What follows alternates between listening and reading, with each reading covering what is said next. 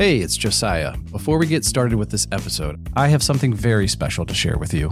You know, we've delved deep into what it means to be an Enneagram 5 together for the past few years, especially with our friend of the show, Sam Greenberg, or as many of you know her, the Enneagram Sexpert. And now we want to go even deeper with you. We've worked together with Sam to craft an online workshop exclusively for Type 5s to help you unlock the secrets of connection with every Enneagram type. This is not just another generic workshop. It's a deep dive into understanding and nurturing relationships, tailored specifically for your unique perspective. Imagine getting practical, actionable insights on connecting with each of the 9 Enneagram types, all through the lens of a Type 5. Sam's going to guide you on how to build meaningful relationships, sharing strategies and insights specifically designed for 5s. I've seen firsthand how Sam's insights can transform understanding and communication, and I'm so excited to partner with her to bring this exclusive workshop to you. Whether you're looking to deepen current relationships or navigate new ones, this workshop is a game changer for 5s seeking genuine connection. Spots are limited, and trust me, you don't want to miss this. So head over to enneagram5.com/connection to secure your place and begin your journey toward richer, more authentic connections. Once again, go to enneagram5.com/connection or visit the link in the description to get your ticket to the workshop today.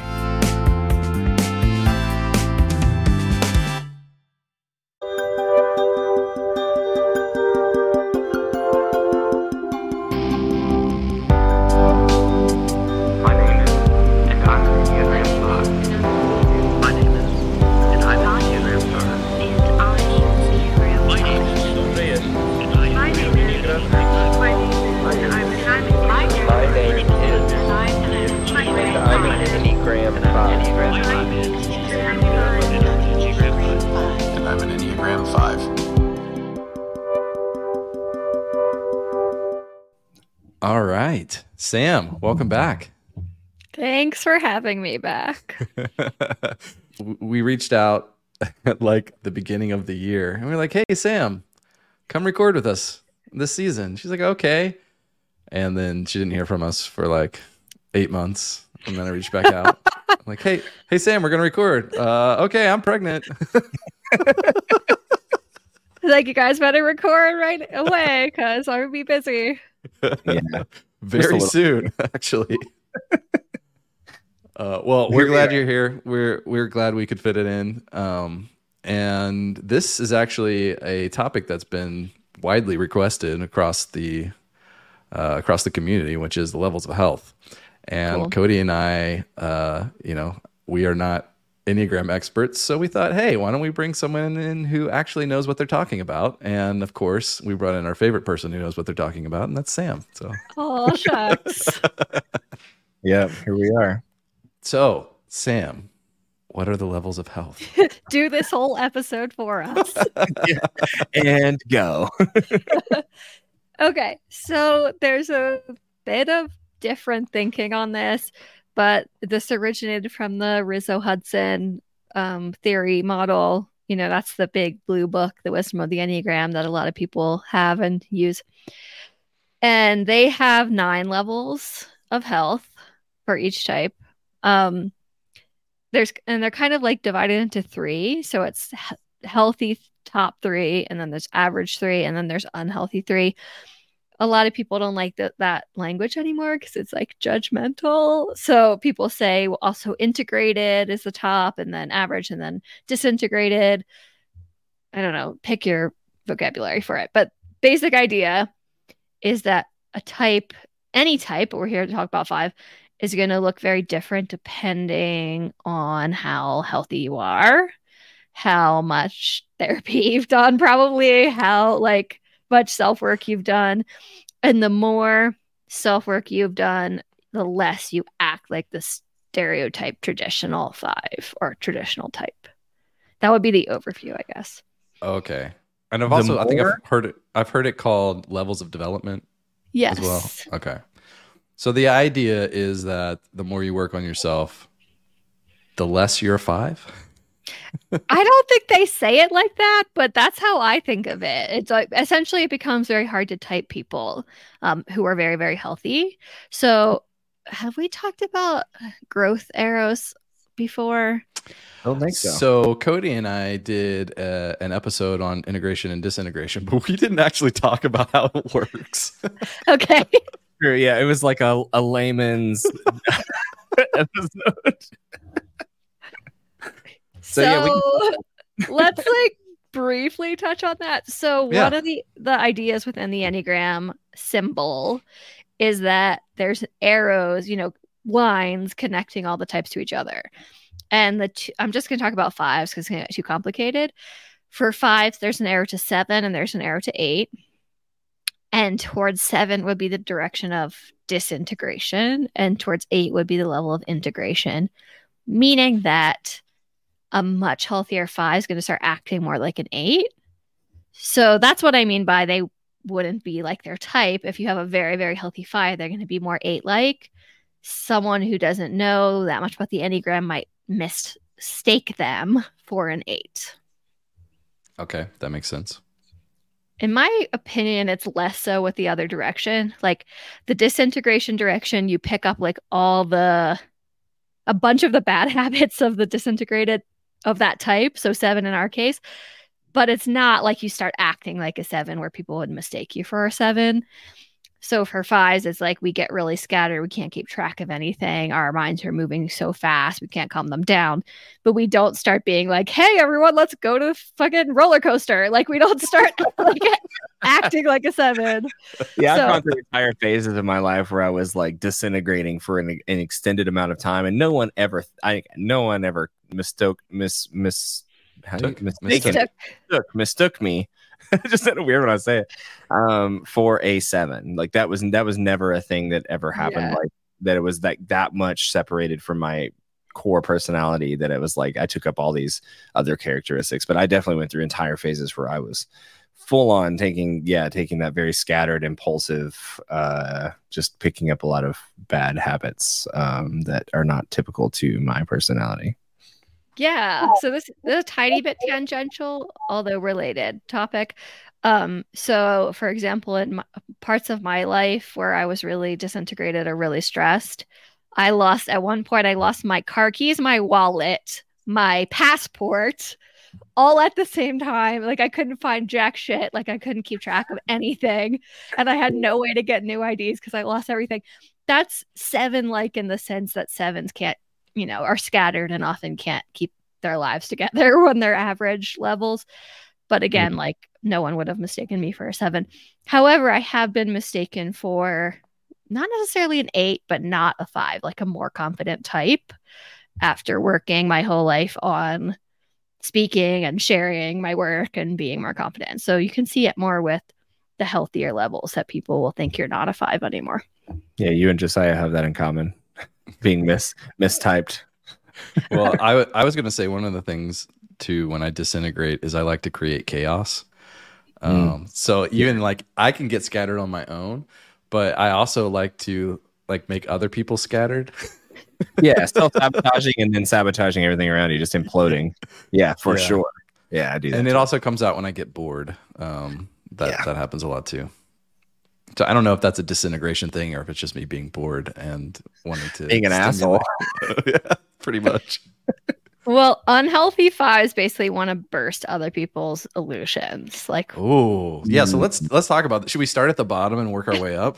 Yeah, I like that. Sure. Let's do that. We'll end in like pure like oasis.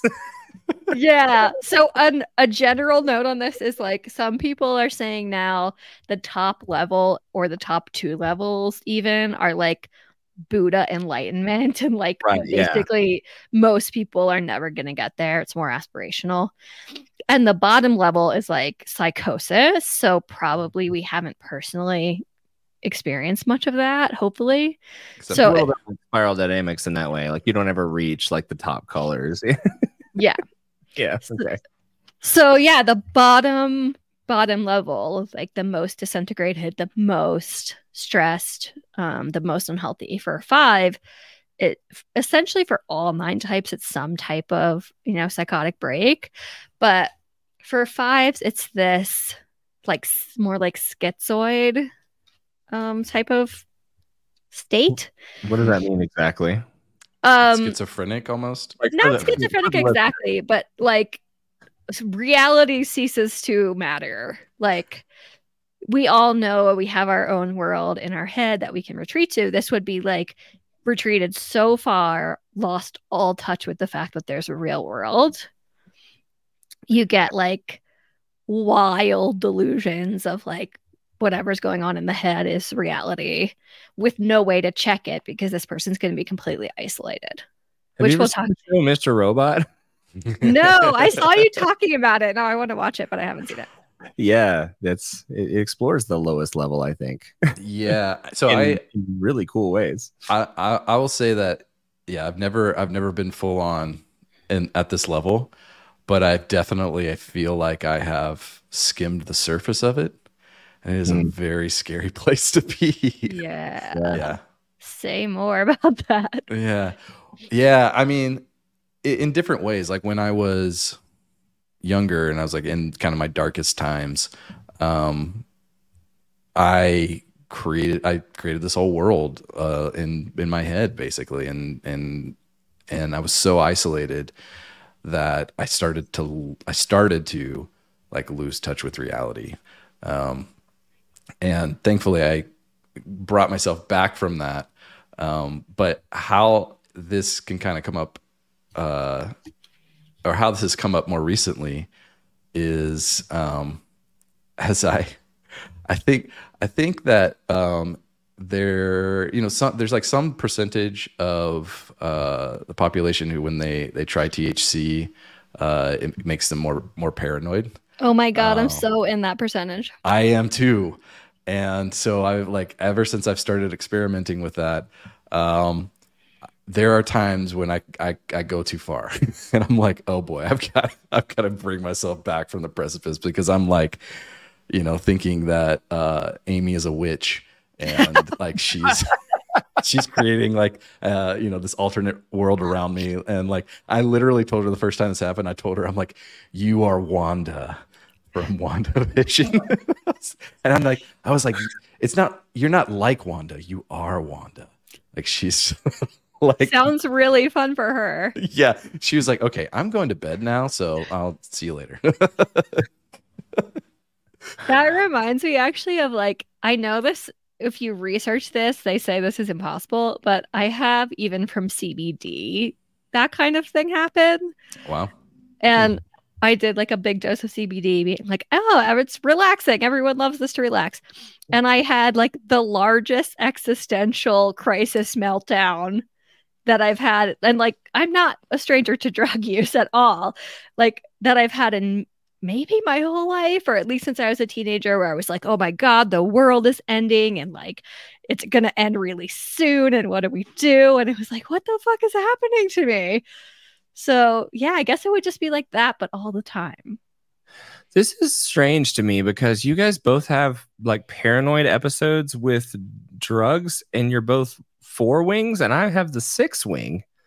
And I have the most pleasant time ever on all hallucinogenics, like anything THC. Like I'm like that. Actually, like I go off the deep end until like, who gives a shit? So that sounds amazing. That does sound amazing. Like, the way that I explain doing shrooms is like, it's literally like floating down a river of color, and you don't care where it's going. I love mushrooms. Actually, this is just THC specific. Sure, yeah, and THC does, like, it can cause problems for sure. Yeah, it's mushrooms are a whole different world. I've only ever tried THC, so I have no reference for anything else. Oh, you might have better luck, like with microdosing. I might, yeah. So basically, this would be like that, like the experience you're describing. There's like an enormous amount of fear, like terror involved. So I think, trying to relate it to something we've all had. We have probably all had the thing of like, the outside world is a problem. Like it's trying to take me away from me. Like, relationships are a burden. Yeah. It would be like that to such excess that like doing anything that's connected in the world would be like terrifying. Okay. And this is where you would get like even suicide at the lowest level. It's like so much fear and like pain you can't run from, and you're just in your own psychosis anyway, that kind of stuff. It's kind of an interesting thought, taking you into like religious context too, being in a low level plus being in like an evangelical time where like they already are trying to constantly separate you from the world and say the world is bad, and then in your mind you're also separating. It could be a pretty low place. Like that's what that reminds me of, off the top of my head, the times that I was the lowest and the most separated, I think, from the world was when I was also being told from everyone around me that the world is bad and we're separate, but then I also feel separate from them too. So then it's like, where am I in this, and where do I even fit in? And so yeah, that's just kind of what sticks out to me when you talk about that. It's just that easily happens, I feel like that separateness anyway. And so like getting down into the lower levels and then being pushed from outside sources into that could be, yeah, definitely problematic. I think when we talk about the next two that are like low, everything we're all three of us are describing, that's in those two levels. But this would be like everything's ominous, everything's intrusive, all our enemies, like dark fantasies, insomnia, like just like pure crisis mode, basically. Okay. Yeah. Huh. Okay. So that's level 9 then? Yeah. And I don't know if I have it differentiated enough to do like 8, 7, 6, 5, but the like maybe the next two together. So okay, 8 and 8 and 7. That would be more like the stuff that people probably have experienced who are listening at the lowest points of their life. So that is extreme isolation. From the outside looking in, disappearance, often sudden disappearance from relationship. And then there's also like accompanying that, there's this belief that your isolation is righteous. Yeah. What do you mean by that? Well, the idea that like the outside people who want a relationship with me, they're basically a burden and they're incorrect that relationship is worth anything, and all that's worth what did you say? They become the enemy, right? Yeah. This comes from like it's good to separate and get away from them. Yeah, so push them away, and then all that matters is your work, whatever that is, whatever that means to you. All that matters is either your work or your internal world, depending. Okay. There's a bunch more stuff like this. I didn't really differentiate 7 and 8 that clearly in like my own thinking, but what I also have seen a lot with 5s and myself in the very unhealthy is secretiveness, and not just secretiveness like privacy, secretiveness for its own sake. Like you'll get 5s will start to make secrets on purpose to basically have a one-up on people, like from their intimates. Like if they don't know about this, then I'm separate, and separate is good. Oh, okay. Yeah, definitely done that in my life for sure. Example, please. Let's see. Okay, so going back to the religious circles, it was anytime that I was working in churches, we already are okay. So like we're already sexual beings, but in religious circles, and you're gonna love this as the sexpert, this entire topic. So we're already sexual beings. So like in the repression of evangelicalism towards all things like sexual, it was if you had sex with anybody or any kind of sexual relations with anyone at all while working in a church, you would immediately be fired.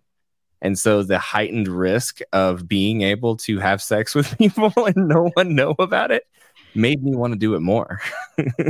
Yeah. And so I liked having that, the rush of the high risk of that entire like aspect of my life being hidden, with the idea that there would be a massive loss if people found out. But like it was an encouraged behavior in my own mind, right? Like I was okay with it. Like I was okay with the risk of it. And if it would all went to shit, then that was fine, which it did do. And I think I've talked about on this show.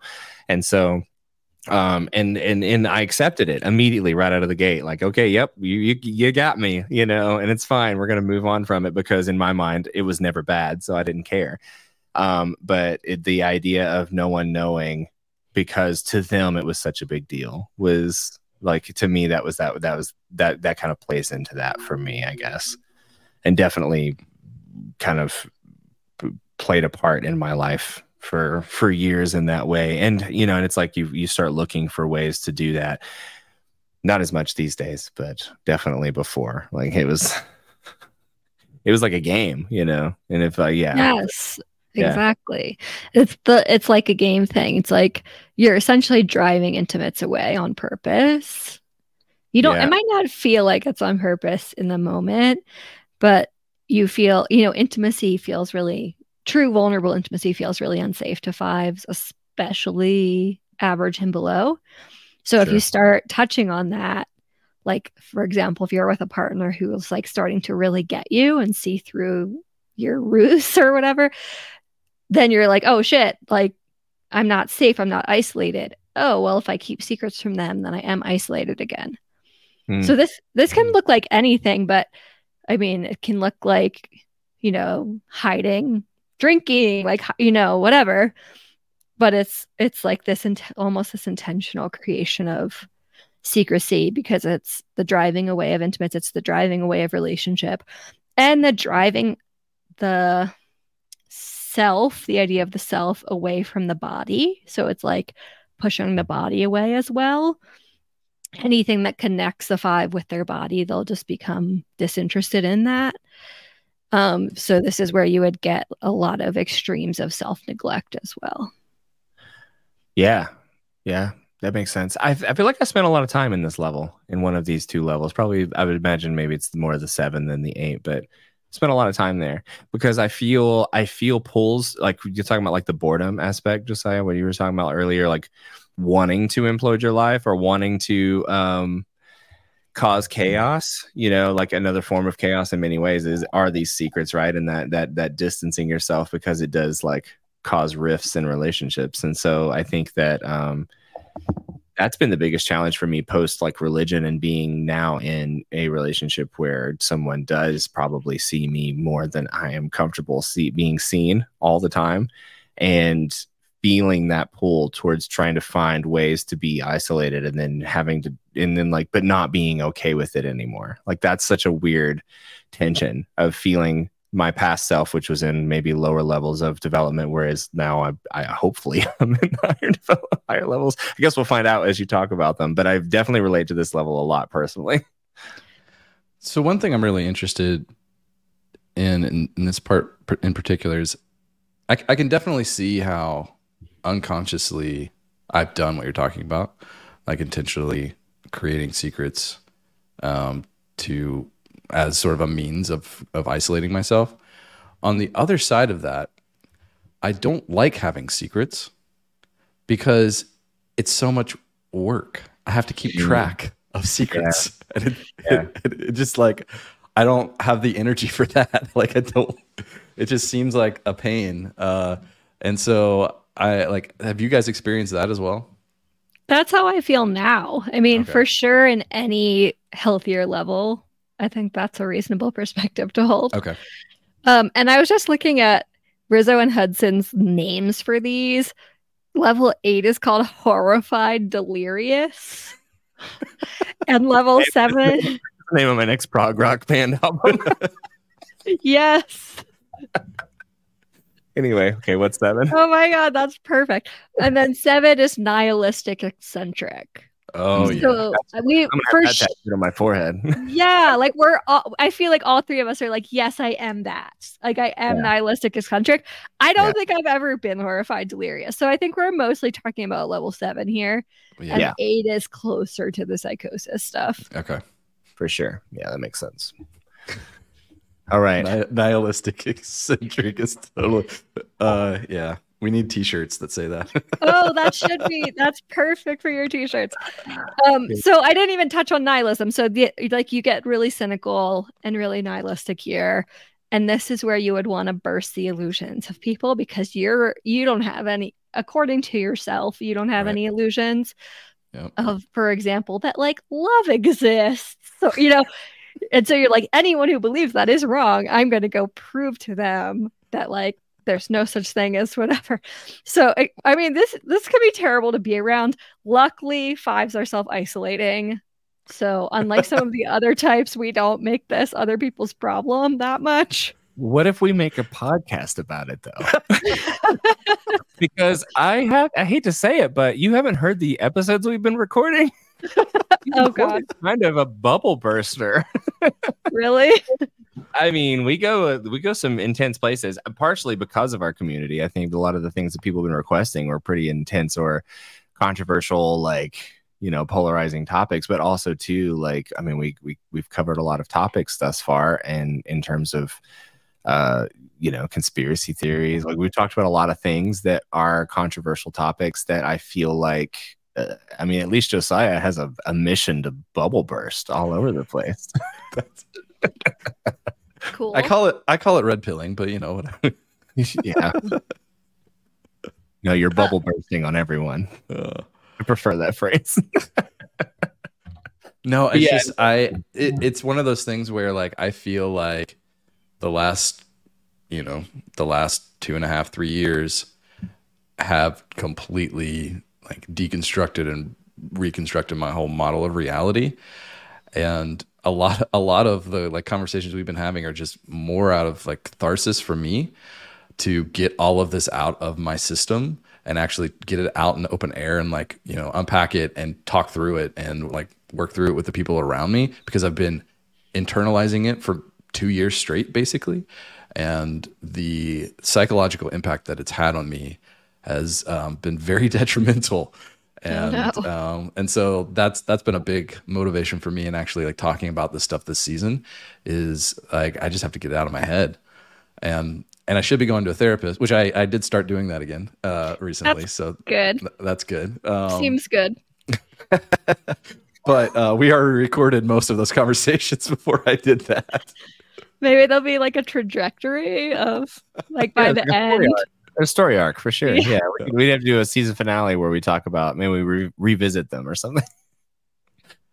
Yeah, no, it's been kind of a crazy season, but yeah, so I think that's kind of where we've been living, is in this nihilistic, eccentrist place mentally as we have done this show. But yeah, hopefully we haven't projected it onto too many people at once. I feel like we do our best to like bring a little light in at the end of our conversations. Yeah, well, and honestly, it's been really fun this season in that regard. So I think it's been a fun place to explore that level without diving too deep, into those places. Like we're revisiting those places, but we're not living there.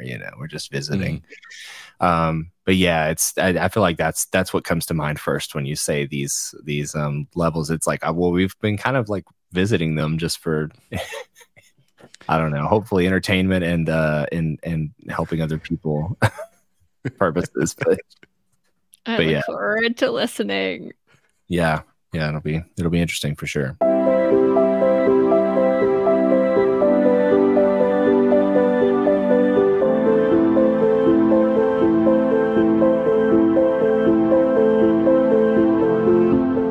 When I think about the 9 levels of development for a 5, I agree with some of it, and other parts of it I don't agree with. But I do believe that we can go through different cycles of those levels, even in a single day, but just we don't stay there. I think mostly I'm in the average zone. Most of the time I'm usually in the average area, sometimes in the 4 area of high average. Every once in a while, I'll look and say, hey, I'm maybe hitting the 2 level. I don't know if I'm very healthy at, the very best. I want to think that I could be there. And I do love finding new things, and I love discovering things and being open-minded. But I know that initially I'm not 100% open-minded with everything. I think if at my worst, my most unhealthy level, I think I've been a 7 before. And that was probably where the lowest level that I've been in. I've never really been so phobic or so oblivious or, at this scene of being suicidal, but I have done and seen things in myself that I was not happy with. And when I get to that level, I usually look at myself very clearly and very specifically, and I look where I'm falling because I know that it's time to change. So usually I don't get to those lower levels so much because I guess you could say I scare myself, but I don't like going to those lower levels because I don't like who I am.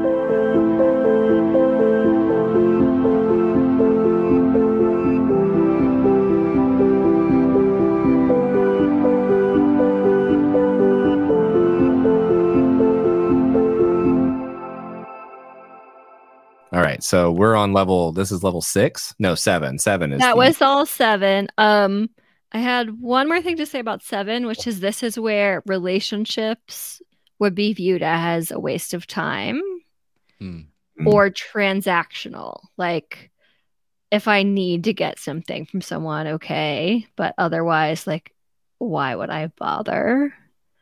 And anyone who's imposing on you in any way and perceived to be imposing, which like we would in this level perceive everything as imposing. Yep. It's like extreme resentment. Like, well, I'm not imposing anything on anyone. Why are they imposing on me? And like push everyone away. That's convicting right there. Oh, yeah, I'm feeling really called out. I don't bother you. Why are you bothering me right now? Yeah, it is annoying. Yeah, I do that. I do that all the time. Maybe I still am in this level. I was going to say that I'm in this level. I was in this level my entire like religious experience. I was never above this level ever. Like I never developed past this at any point because my environment didn't really allow me to, nor did I. But now that you say that, like now I'm doubting myself now. I'm like, maybe I'm still there.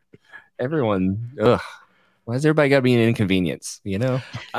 I don't think these are static things, right? No, yeah, it's a ladder, right? It's a very fluid sort of a thing, and you can kind of go between at different times of the day, even probably. I think so. I mean, I think that's the general thinking on it. Another interesting thing and an interesting layer that we probably don't have time to get into, though, is with instincts and stacking, it's actually different. Like sexual dominance would be more elastic in how often they move between levels. Ooh, interesting. I mean, we got all the time in the world. We make the rules. So like if you want to go into it, I'd be interested in hearing about it. I can always cut it out later.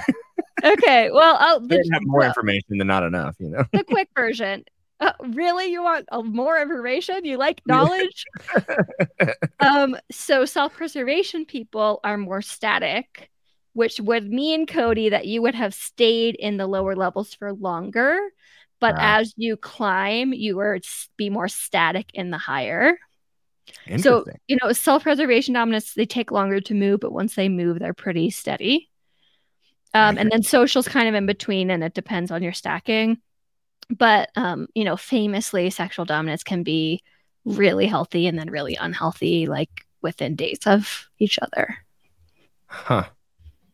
But that's really interesting. And that's also why, I mean, maybe that's why sexual being in the middle of my stacking kind of comes into play here, because I was misdiagnosed by people that in the psychology world for being like potentially bipolar because of my cyclical just going up and down all the time. And that was not the case. It wasn't an accurate diagnosis. Turns out I'm on the spectrum, so it was a whole different thing. And so, oh my god, wait, I missed all of this when like in season 1 you were like, I'm bipolar.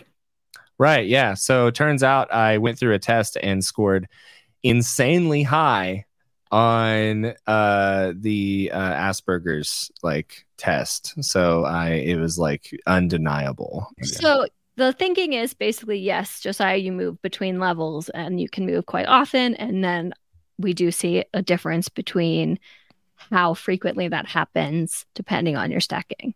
So we talked about sexual and self-preservation, but what about social? Like, how does social work in that? Social would be more in the middle, and it would be more driven by social, like expectations and social relationships. So I'd say they're in the middle.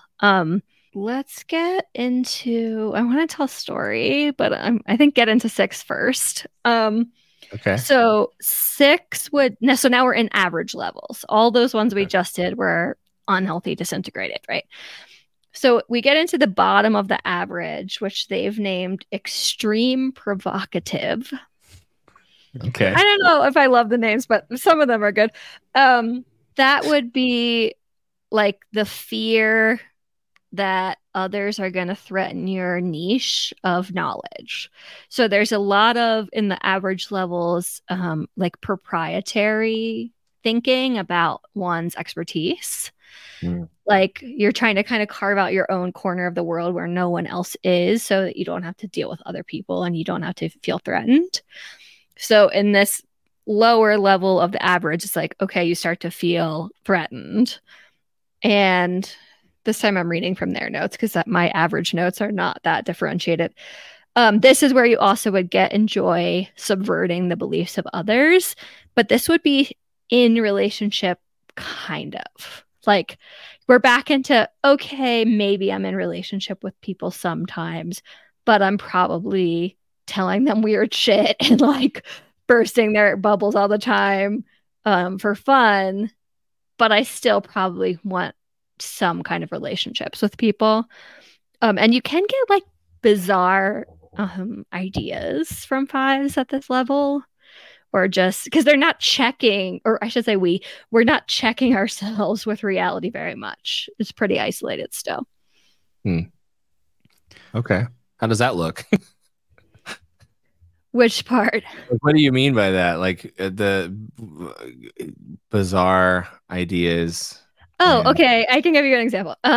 So I hope he doesn't listen to this podcast. Fuck. I'm going to try to conceal the identity of this person. So there was a person I worked with kind of briefly who was a 5, very clearly brilliant. But whenever he talked about, and kind of a theorist and like an esoteric theorist, whenever he talked about his philosophies, you were just like, what the fuck are you talking about? Like, this doesn't make sense at all. And it was like, he was like putting together like cosmos and like, quantum physics. And you're like, I know you're brilliant. Like I can tell, but the way you're integrating these theories is not working. Like you're not testing this with anyone. You're just like sitting in your basement for a year, making a whole theory model. And then you're telling someone about it, but you're not ever being like, hey, check my thinking. So Josiah when he's high. Yeah, exactly. I was just thinking, I have this note in my phone called high thoughts. And sometimes I'm not high when I have them, but I'm like, oh, that's a high thought. And yeah, I was trying to be nice. Yeah, sure. It's so long. It's so long. And it's just full of gobbledygook. And I basically created my whole like framework of the universe. Yeah. Just by manifesto. So here's the thing, when we get to integrated, like 5s, I mean, often at least really are brilliant, but when we're shut away and we're just like what they say is tinkering endlessly, it doesn't help anyone. It's not actually useful in the practical world. Yeah. I can really, I can think back to, I was very much this way all like even up into my late 20s. Where I would get these ideas and a lot of mine usually had to do with like stuff I could build like software wise or like businesses I could do and things like that. And I would work all this stuff out in my head, but I'd be afraid to tell anyone because I like unconsciously didn't want them to poke holes in it because in my head it's so brilliant, but I couldn't deal with that reality of like having it confront actual reality and other people and like a pragmatic look at things and I remember that all that changed around the time when I was running my own business for a few years, and I just had to have so many conversations, like hard conversations with people, and like was constantly having like my ideas challenged, and I just sort of like got over the fear of that.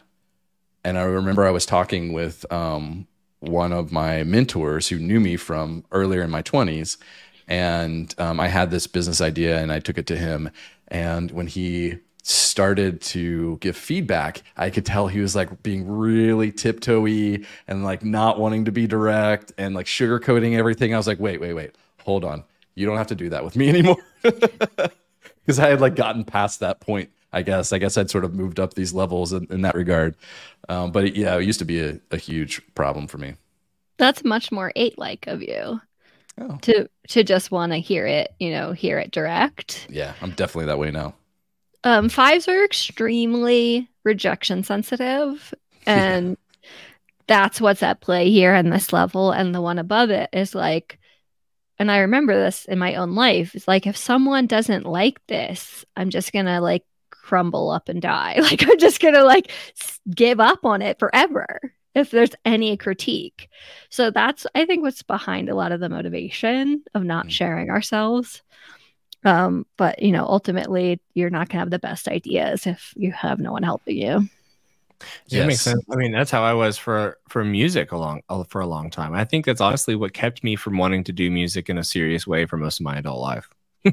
Is because of the fear that I either wasn't as good as I thought I was in my own head, or like nobody would like my ideas, and all of these things. I mean, I don't think that I was able to mentally or emotionally even get to a place where I could take those steps until we did the show. And so this is what helped me, I think, move past that and putting my thoughts out into the world with just being afraid of the repercussions all the time for the first couple seasons, at least. Now I'm not so bad about it, but I'm a completely different person in just like a few years, basically. And so this show, I think, is what propelled me forward into hopefully up the higher levels, or at least accessing them for brief times. What was your story? You said you had a story. Oh, I forgot about the story. Okay. So I'm sexual dominant, meaning that like I am really elastic with this.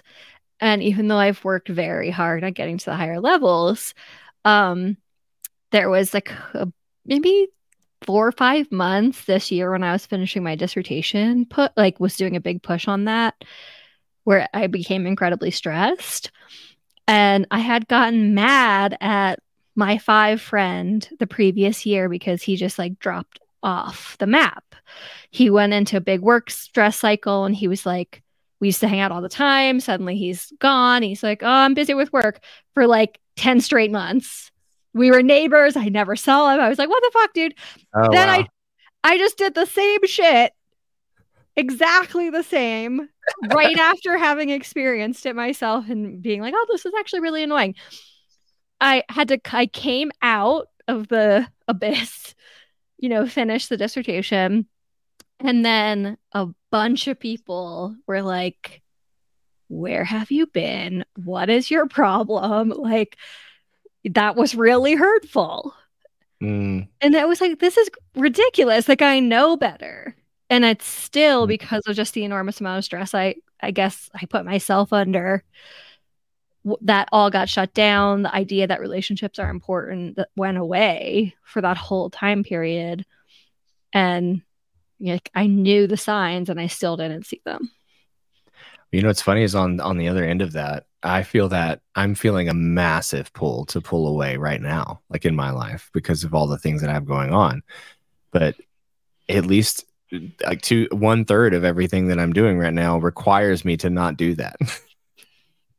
With this show, with music, trying to finish recording, like I have to stay social. Otherwise, none of those things will get done. So I'm having to tap into the very bottom of my stacking to just be like, you have to remain. Connections are important. Like you can't pull away. But I'm feeling so stressed with like wedding stuff, with moving now, which was not anticipated. It was a last minute like thing that was against our will, and we did not want to do it, but it happened and it kind of got thrown in the mix. And then I'm just feeling like that massive pull to be less social and just like do nothing productive for a certain amount of time, to try to like, I feel like I'm just like running on fumes. So like, I think I'm feeling this weird, like instinctual feeling of like wanting to recharge, but I can't. So it's like, yeah, it's kind of a strange feeling, I guess, to not be able to, but really, really want to.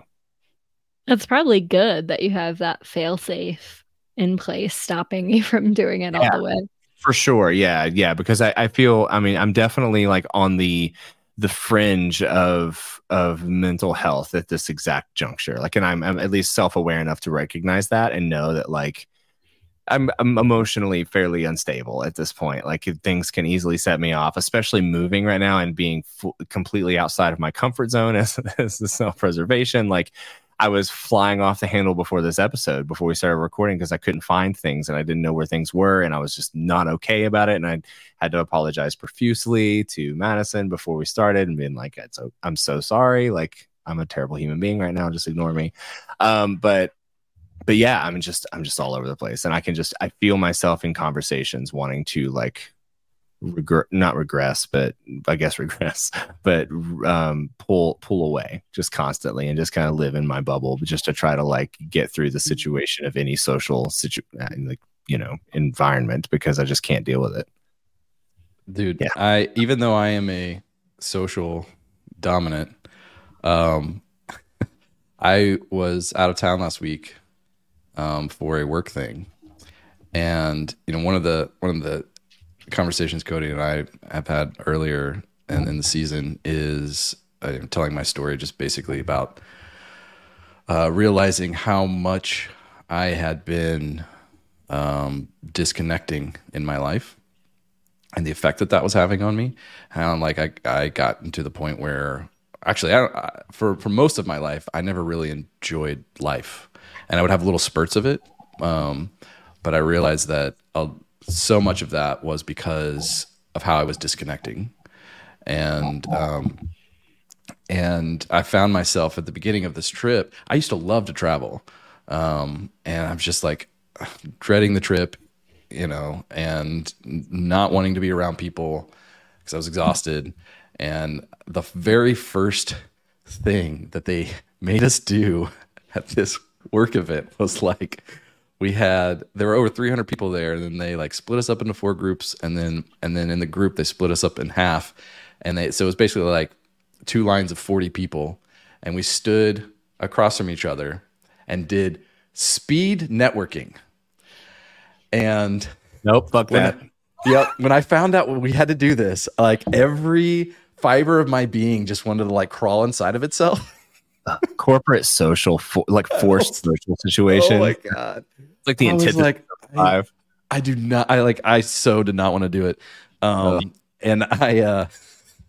it was basically just like, you each had 90 seconds to answer 3 questions and then move on. And so like for 45 minutes, that was a thing. Oh. So like every 3 minutes you're moving. So like, across like 15 people, and it was so loud. So you had to get right up in each other's faces. And so we're just like spitting in each other's faces. And like, I woke up the next day with a sore throat. I'm like, oh, damn it.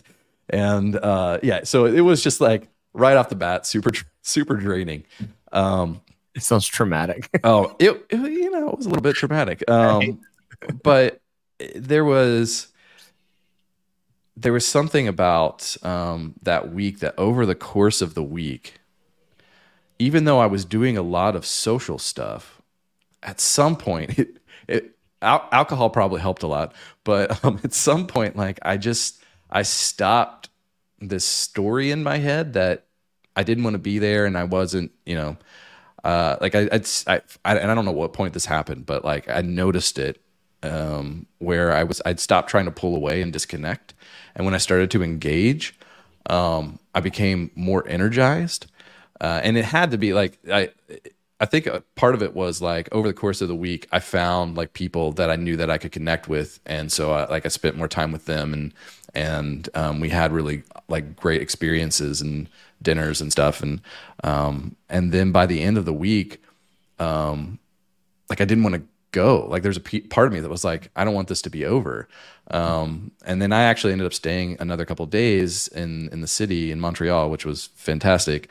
And I did this double-decker bus tour and was just sitting on the top of the bus riding around the city, and I was like almost audibly laughing. I was so happy, and that is just such a weird experience for me.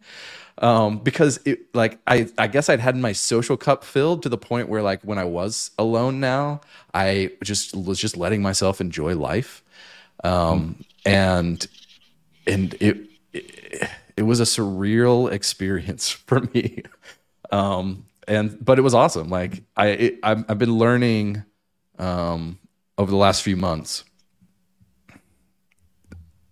Each time I stop that pattern of pulling back and instead like engage in whatever it is, that whether it's with aiming the kids or if it's with work stuff, I'll notice like positive shifts in myself, and I'm having to do that more and more and get used to that pattern so that I can recognize how to get back there more often.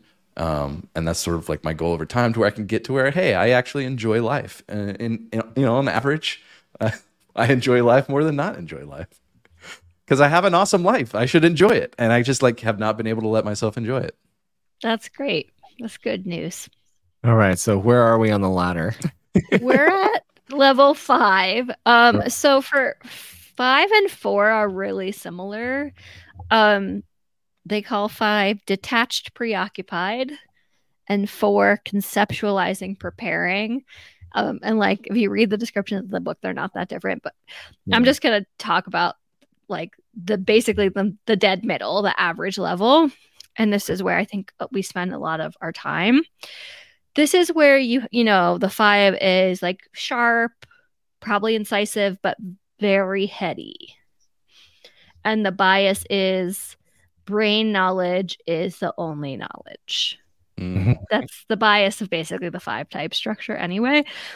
But we'll get to like relationships and intimacy are okay here, unless they interfere with my work. then no. Right. But you start to see the value of them. But there's this big mind-body disconnect in the average level, in level 5 for sure, of like, we're still not embodied here at all. It's like we're floating head, doing our head thing, whatever that is for us.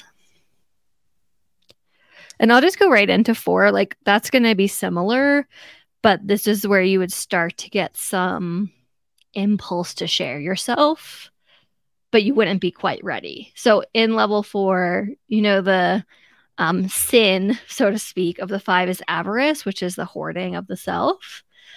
So in level 4, you start to get a little bit of that lift. So you're kind of like, maybe the world would like to hear my music or read my writing, but it's not ready. Like I'm going to just work on it some more. Yeah. Oh man, I definitely have spent the majority of my life in this middle section. Right. Yeah. Well, and also like if you were ahead of me in this progression, so like if it wasn't for you being a little bit ahead, this show would have never happened. That is true. I remember the conversations we had at the beginning. Yeah. You really had to like hold my hand and talk me off the ledge there. Because I was very much in I think I was in the 5. Yeah. In 2019, 2020, I was level 5 for sure. And it took me a little while to get, or maybe 5/4. And yeah, it was a hard place to be in. I don't know if I would have ever, I think I was willing to give up music because I never wanted to put it out there again. I think I was willing to give up a lot of the things that I loved because I felt incredibly paralyzed by self and just didn't know how to get out of it at all. Yeah. So definitely relate to this level in a deep and visceral way. Because I think I hate it the most. That's the thing that I hate the most about myself, is the hesitation and wanting to keep it all to myself and not take those leaps, because I respect that so much about like 8s. 7s are a little bit more chaotic about it, but 8s, they have these big ideas and they just go for them, and they see the big picture and they're willing to go for, do the things, and then they become millionaires. It's like fucking reckless about it, but they do. Sure. Yeah, and they probably ruin a lot of lives on the way there, but like that's not what bothers me. I think that's what bothers me, is that they were willing to do it at all costs, and I kind of want that in myself, and so I think I feel that more now than I ever have. Hopefully not the ruining of lives, but definitely the doing the things that I feel passionate about and feel certain of at all costs. I'm definitely feeling that way a lot more now. And so, yeah, it's a tough place to be. And I feel like, yeah, you're probably right. That's probably where we all live the most of the time, because every 5 I know is kind of in this place a lot. That's probably the motivation to, like, you know, to integration within yourself, that you are admiring 8s, because that's essentially where you want to grow to, is like, here is what I have to say. I don't give a fuck. Like, if it's, you know, you think it's not ready, here it is. Like, that's what 8s do best. And that's what 5s can do in the highest levels, which we'll get to. Cool. Yeah. You know, it's funny that you say that, Cody, because like I think that I spent more of my time in those higher levels, like 2018, 2019. And then in 2020, at the end of 2020, when we first recorded, like I'd been through so much that year. Like after we recorded that first one, it wasn't that I didn't want to put it out there, but it was just like, I'm overthinking all of the things that come around. Like I knew when we first recorded, I'm like, this is going to take off. And then that almost made me want to not do it. So for like 3 or 4 months, we didn't record again after that first episode. And most of it was on me. I mean, I had a lot going on, but also like I that was an excuse for me too. Like, because I was going through, like 2020 did a number on me, and this was around the time when I'd started my job. And at that point, I'd finally, like, I realized how much stress I had been under, and I let myself like feel it for the first time, and I just sort of fell apart. And so I'm like, I was definitely in an emotionally fragile place, and I didn't want to put myself out there again at that time. And so it was hard for me to launch the first season. A lot of it actually came because of Cody, and he was excited to like get it started.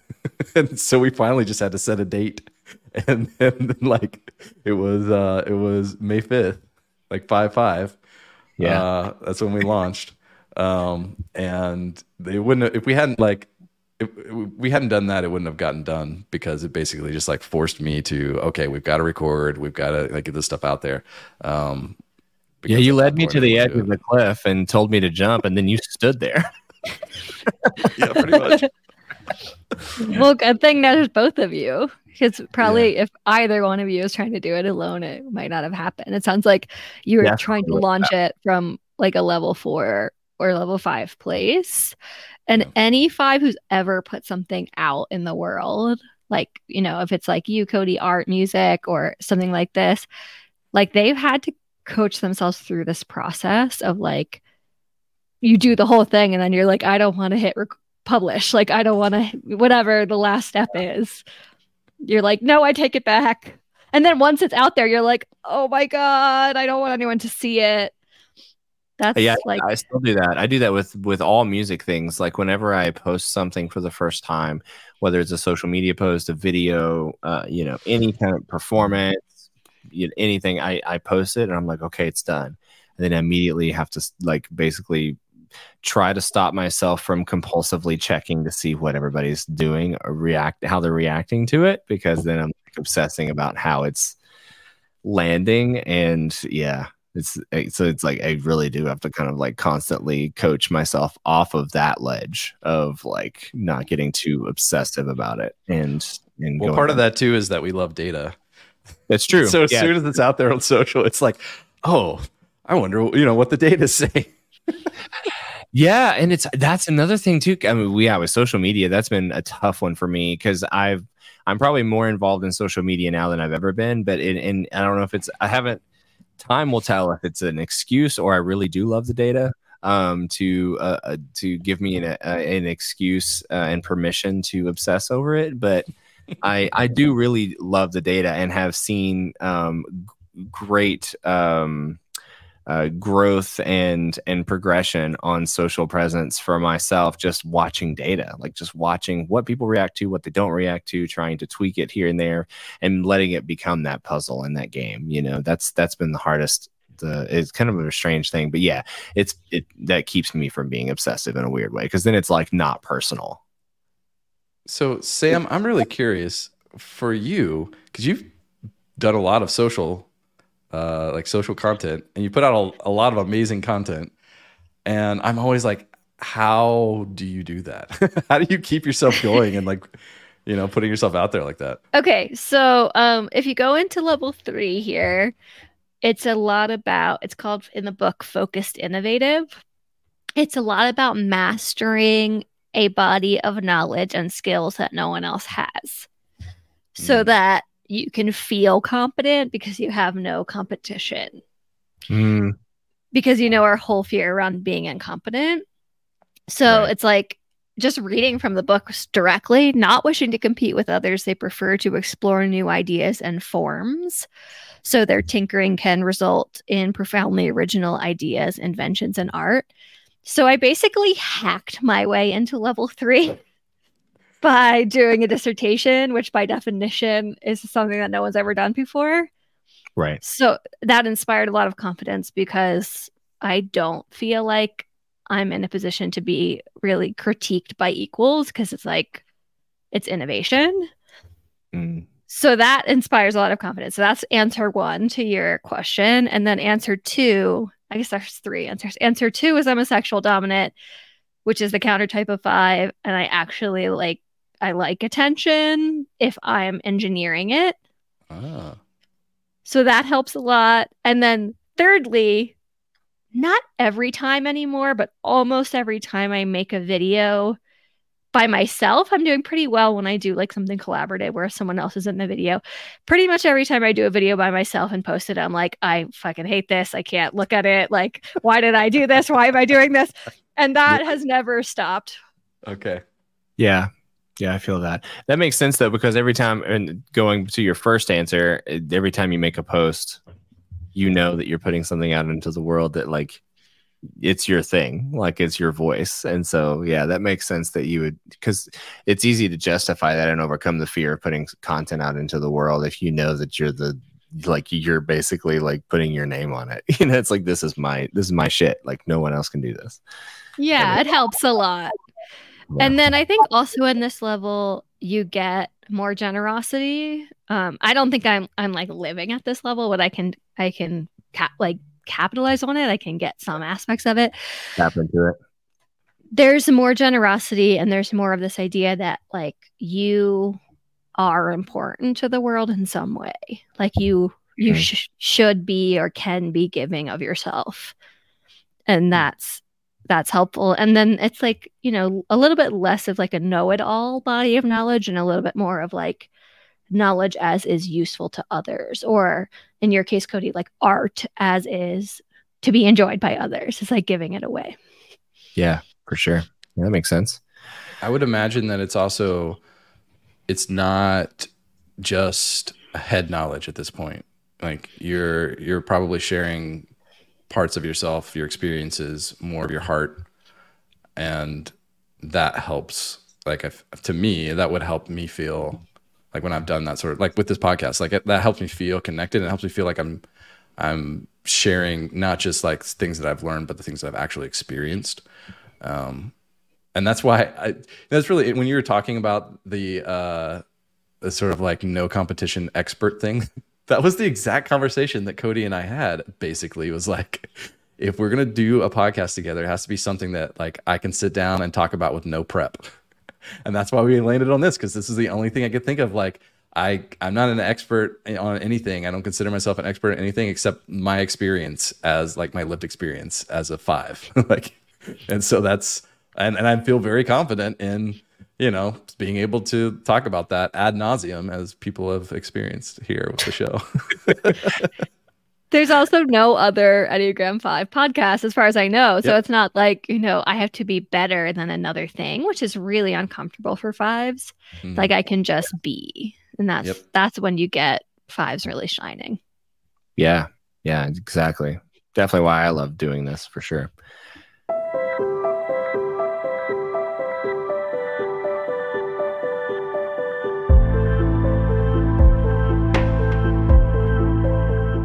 I've been all the way down the levels with mental health challenges in the past. I would like to think that I've touched level 3 and spend much of my time around level 4.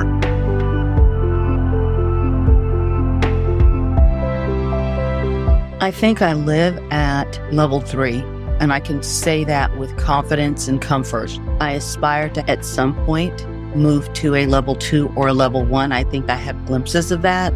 And I tell myself, I suppose that will come when I get ready to retire someday, and I'll have that kind of time. Although that's probably an excuse on my part. I suppose one could make some of the endeavors of 1 and 2 a priority, but comfortably level 3.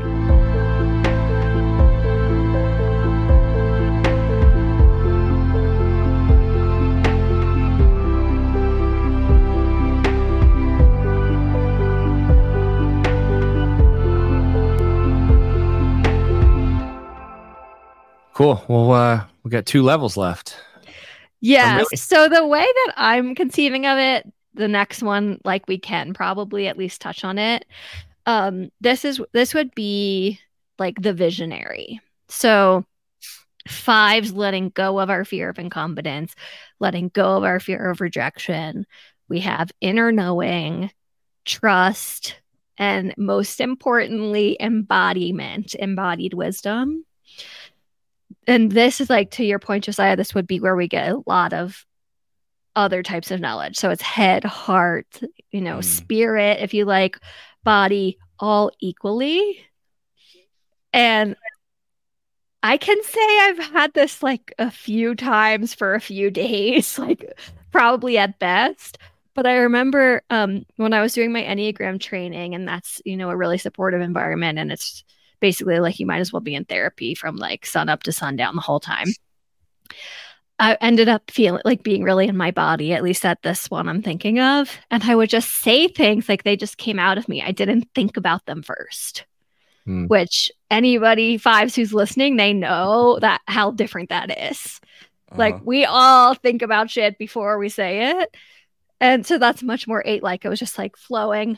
And then this lady who's sitting next to me was like, oh, like, I think you're the smartest person I've ever met. And I was like, what?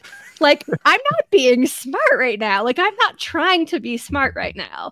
This is like the compliment that I spent my whole life wanting to hear. And I didn't get it until I just like got the fuck out of my head and stopped overthinking everything. So it's really integrated. I mean, it's like completely, you have to be really in your body, feeling your body, and realize that that wisdom is beyond just the intellect, and kind of letting that flow through. Yeah. Well, honestly, that also might be a good place to mention, because I've had a lot of conversations with people about the Enneagram, and me from my layman's level of understanding of the Enneagram. And I do have the Wisdom of the Enneagram, and I love that book, but like, I'm just, can only have so much information in one time in my head. And so people are always like, okay, integration versus disintegration. Like, what does that even mean? Like, how does that look in, like, how does that work in the context of the Enneagram? And this is a good example of like what you're talking about, like integrated, meaning like well-rounded in your person, and taking all of that into account, I guess. And so all aspects of your being are integrated. Right. That's a good way of looking at it. I like that. Just wanted to highlight that for a second. Cool. Because for 5s, the mind body separation is almost happening at every level that we've mentioned, until you get into these, 3 and above for sure, but even 2 is, it's really hard to get sustained embodiment for 5s, and I wish I knew how to do it so I could tell everyone how to do it, but I don't. Yeah, I like when you describe that, I can definitely think of, I can definitely recall 5 or 6 times in my life where I've experienced that. And to your point, it doesn't usually last super long, like a week or 2 at most. And I had never thought about it being a result of embodiment. Usually it came around when I had some sort of like huge pattern interrupt, like when I deconstructed from religion, or when I left my job to start my own business, or like earlier this summer when had what I called my Christmas Carol night, and you'll have to hear about that when the season comes out, Sam. Okay. And that's kind of blowing my mind, thinking about how, like, to your point, we spend so much effort in our heads to achieve this level of knowing that we will never achieve because we're not embodied. Yes, you got it. That's the thesis of this episode. Nice. Love that. Well, now you got to know what 1 is. Write that phrase you just said down somewhere, like in the notes or something. That's exactly it. That's kind of all you need to know about what we're talking about. Yeah. And this is also true with every type. It's like your greatest fear, which in our case is incompetence, actually comes true because you spend so much of your time and energy trying to avoid it. Oh, Yeah, it sucks. Yeah. If you know older people who are 5s, which I do, especially, unhealthy, they become quite incompetent later in life because they've spent their lives avoiding things that make them feel incompetent. Therefore, they never learned how to do them. Yeah. Actually, we could maybe do a whole episode on incompetence, but when you let go, become unattached, non-attached to, appearing competent is when you actually achieve it.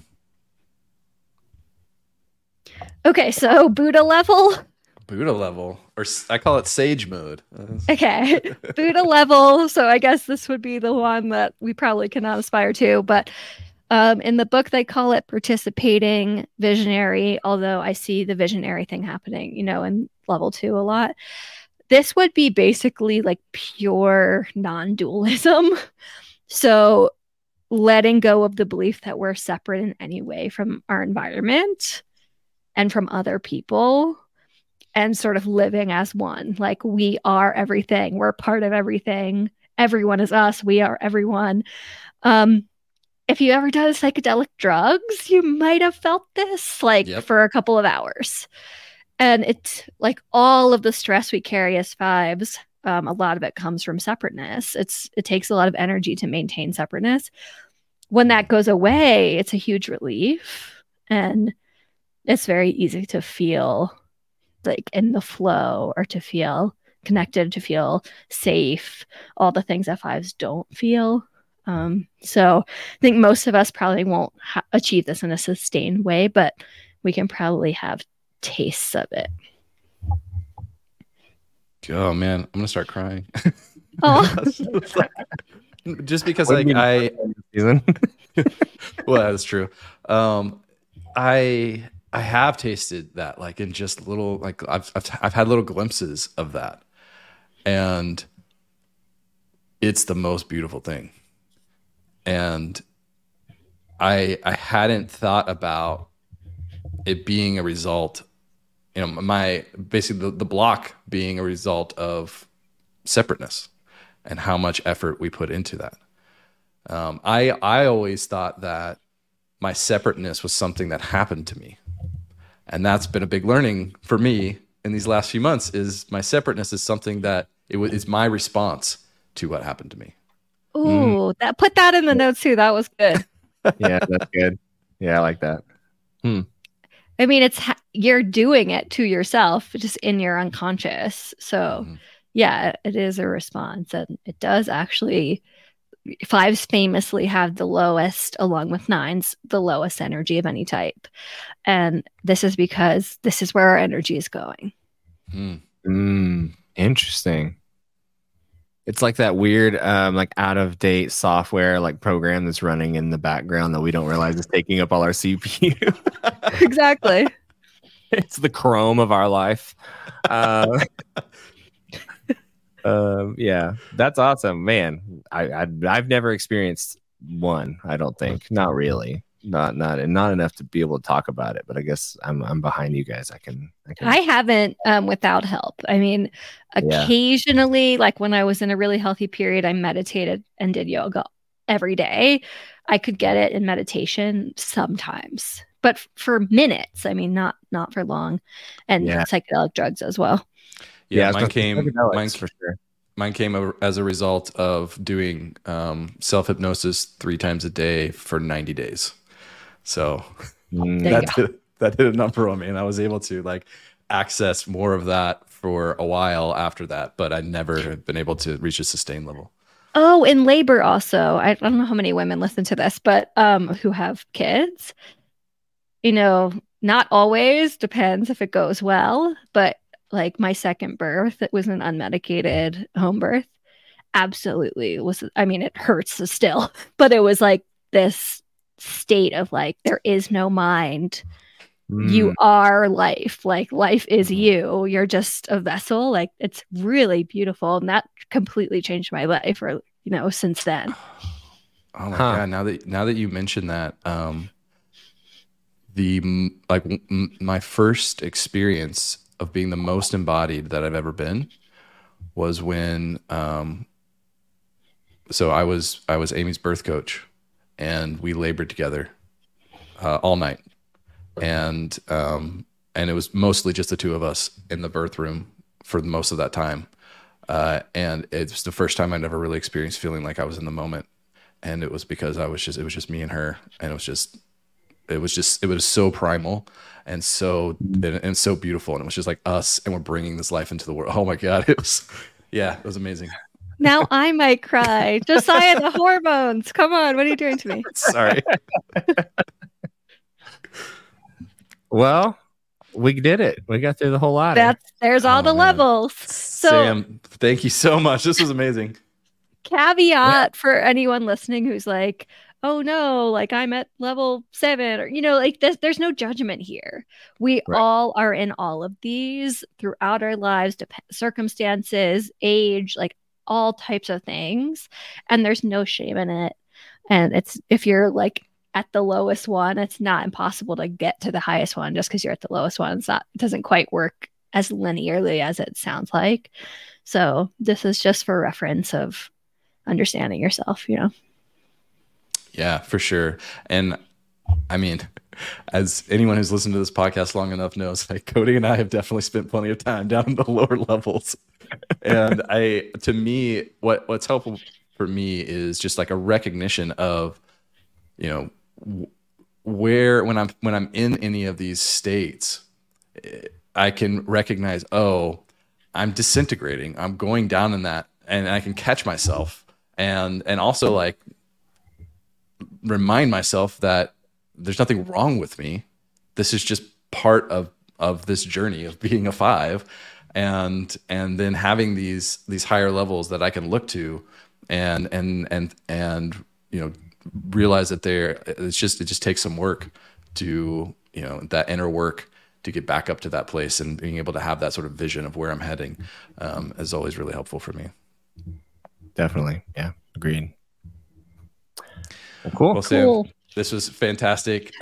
Everyone go check out Sam's work on Instagram, Enneagram Sexpert. You also have a website. We'll link up in the show notes. On Instagram, it's Enneagasm, ENNEA_GASM. Yes. EnneagramSexpert.com is the website. Okay, awesome. Thank you so much. This has been fantastic, and we are definitely going to have you back on again soon. Thank you. So fun.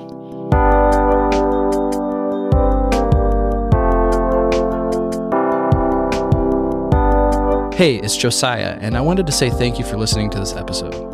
If you enjoyed this episode and you're the type of person who likes helping others, would you do us a favor and share it with other people like you? If you found value in this conversation, they will too. I also want to give a special thanks to our community members who shared their voice with us in this episode. If anything in this conversation has resonated with you, or if you have any further thoughts or questions, I want to invite you to join our community of other people like you and continue the conversation at Enneagram5.com.